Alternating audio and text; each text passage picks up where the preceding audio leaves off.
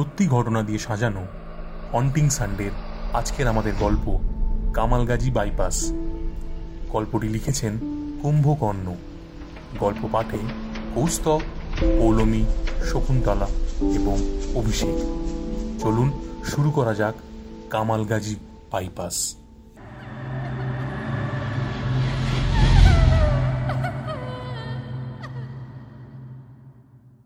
December মাস, year ending এর সময়।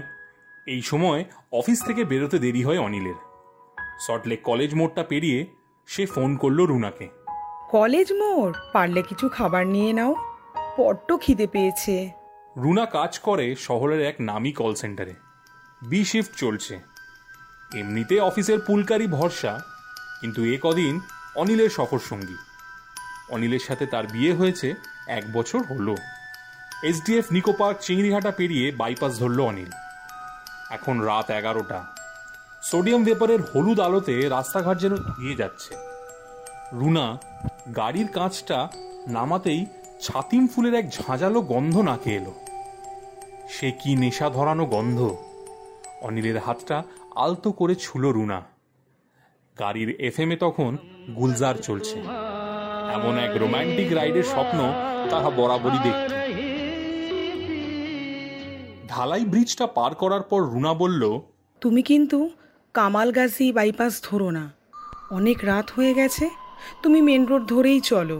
কেন, ভয় করছে নাকি তোমার? রাজপুরে এখন বড় বড় ট্রাকগুলোর জ্যাম থাকবে।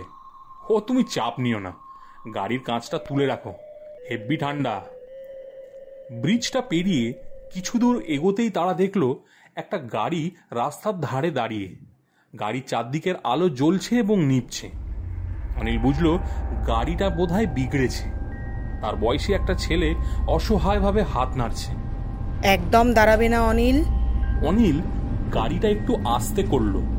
তারপর দাঁড়ানো গাড়িটা পেরিয়ে বলল, রুনা, দাঁড়ালে হতো। মনে হয় গাড়িতে একজন মেয়ে বসে আছে, আর এই জায়গা থেকে মেন রোড যেতে অনেক সময় লাগবে। রুনা একটু চুপ করে থেকে বলল, তবে আর কি, গাড়ি দাঁড় করাও। আমার কথা কি তুমি কোনোদিন শুনেছো? অনিল গাড়িটা দাঁড় করাতেই ছেলেটি ছুটে এলো তার কাছে, যেন তার ঘাম দিয়ে জ্বর ছাড়লো। স্যার স্যার হরিনাবি অবধি একটা লিফট দিয়ে দেবেন? আমার ওয়াইফ খুব ভয় পেয়ে গেছে। গত 8 ঘন্টা ধরে এভাবেই এখানে দাঁড়িয়ে আছি। ওকে আমি বাড়িতে রেখে মেকানিক নিয়ে আবার এখানে আসবো। একটু লিফট দিয়ে দেবেন প্লিজ স্যার। রুনা একটু মুচকি হেসে বলল, চলে আসুন। আলো আধারিতে মেয়েটিকে সঠিকভাবে দেখা যাচ্ছে না। অনিলের গাড়ি ছুটে চলেছে। সামনেই চিন্তামণি কর বার্ড স্যাংচুয়ারি। অনিল মনে মনে হাসলো। এই স্যাংচুয়ারির জন্য বাইপাস তৈরির বিরোধিতা সে করেছিল, আর আজ সে বহাল তবিয়তে সেই বাইপাসই ব্যবহার করছে। বাইপাসের এদিকটা কিন্তু এখনো অন্ধকার।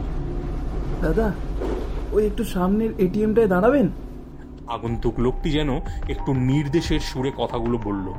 অনিল একটু অবাক, তারপর সামলে নিয়ে বলল, না ভাই, একেবারে মেন রোডে উঠে দাঁড়াবো। আর ওটা তোমার সরকারি ব্যাংকের এটিএম, অর্ধেক সময় অ্যাকাউন্টে টাকা থাকে না, আউট অফ সার্ভিস। দাদা, আপনি চাপ নেবেন না, আমরা কিছুক্ষণ আগেই ওটা দেখে গেছি। আপনি চুপচাপ গাড়িটা দাঁড় করান আর আপনাদের কার্ডগুলো নিয়ে নিচে নামুন। আগন্তুক মেয়েটি এতক্ষণে কিছু বলল। রুনা দেখলো পিছনের সিটে বসা দুজনেরই হাতে ছুরির মতন কি যেন একটা আছে। রুনা ভয় কাঁদতে শুরু করলো। তোমাকে বলেছিলাম না, কাউকে গাড়িতে তুলো না। সালি, ওসব নেকা কান্না থামা। তোর ভাতারকে বল এটিএম এর সামনে গাড়িটা দাঁড় করাতে। শালা কিসের এত পচা গন্ধ বেরোচ্ছে। তুমি প্লিজ গাড়িটা দাঁড় করাও, ওরা যা বলছে তুমি শোনো প্লিজ। অনিল স্মিতভাবে হাসতে হাসতে বলল, হ্যাঁ রুনা, ওরা আমাদের কিছুই করতে পারবে না। তুমি মনে হয় ওদের চিনতে পারোনি। শালা, তোরা আমাদের চিনিস? চিনিস শালা আমাদের? আজ পর্যন্ত পুলিশও আমাদের কিচ্ছু করতে পারলো না। তুই শালা কোন উড়িদাস পালবে? কথাটা বলে উচ্চ কণ্ঠে হাসতে থাকলো।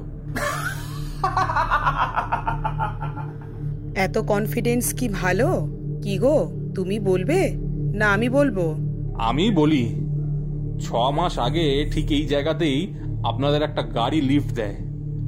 আপনাদের গপ্প সেদিন আলাদা ছিল, ম্যাডাম সেদিন প্রেগনেন্ট ছিলেন এবং আপনি বলেছিলেন ডাক্তার দেখাতে আপনাদের দেরি হয়ে গিয়েছিল আর গাড়িটা বাইপাসে বিগড়েছে।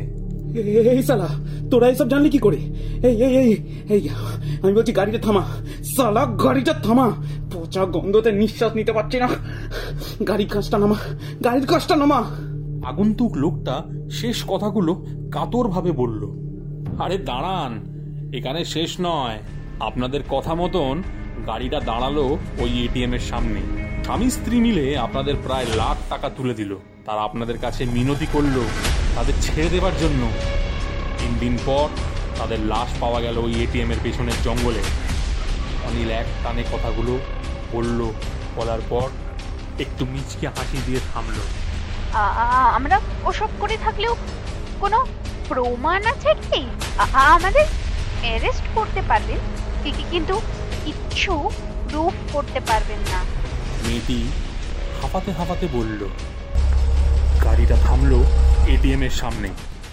রুনা অনিলের কদাকার রূপটা বেরিয়ে এলো, যেন তাদের 3 দিনের ডিকম্পোজ বডিটা। এটিএম এর আলোতে আগন্তুক স্পষ্ট তাদের দেখতে পেল। হৃৎপিণ্ডটা যেন তাদের গলার কাছে চলে এসেছে। গাড়ির ভিতরের পচা গন্ধটাও যেন আরো উগ্র হয়ে উঠেছে, যেন পচা লাশের মতো। নিঃশ্বাস বন্ধ হয়ে যাচ্ছে দুজনের। 3 দিন পর স্থানীয় সংবাদে প্রকাশ, বাইপাসের ধারে এটিএম এর কাছে যুগলের পচা গলার লাশ উদ্ধার।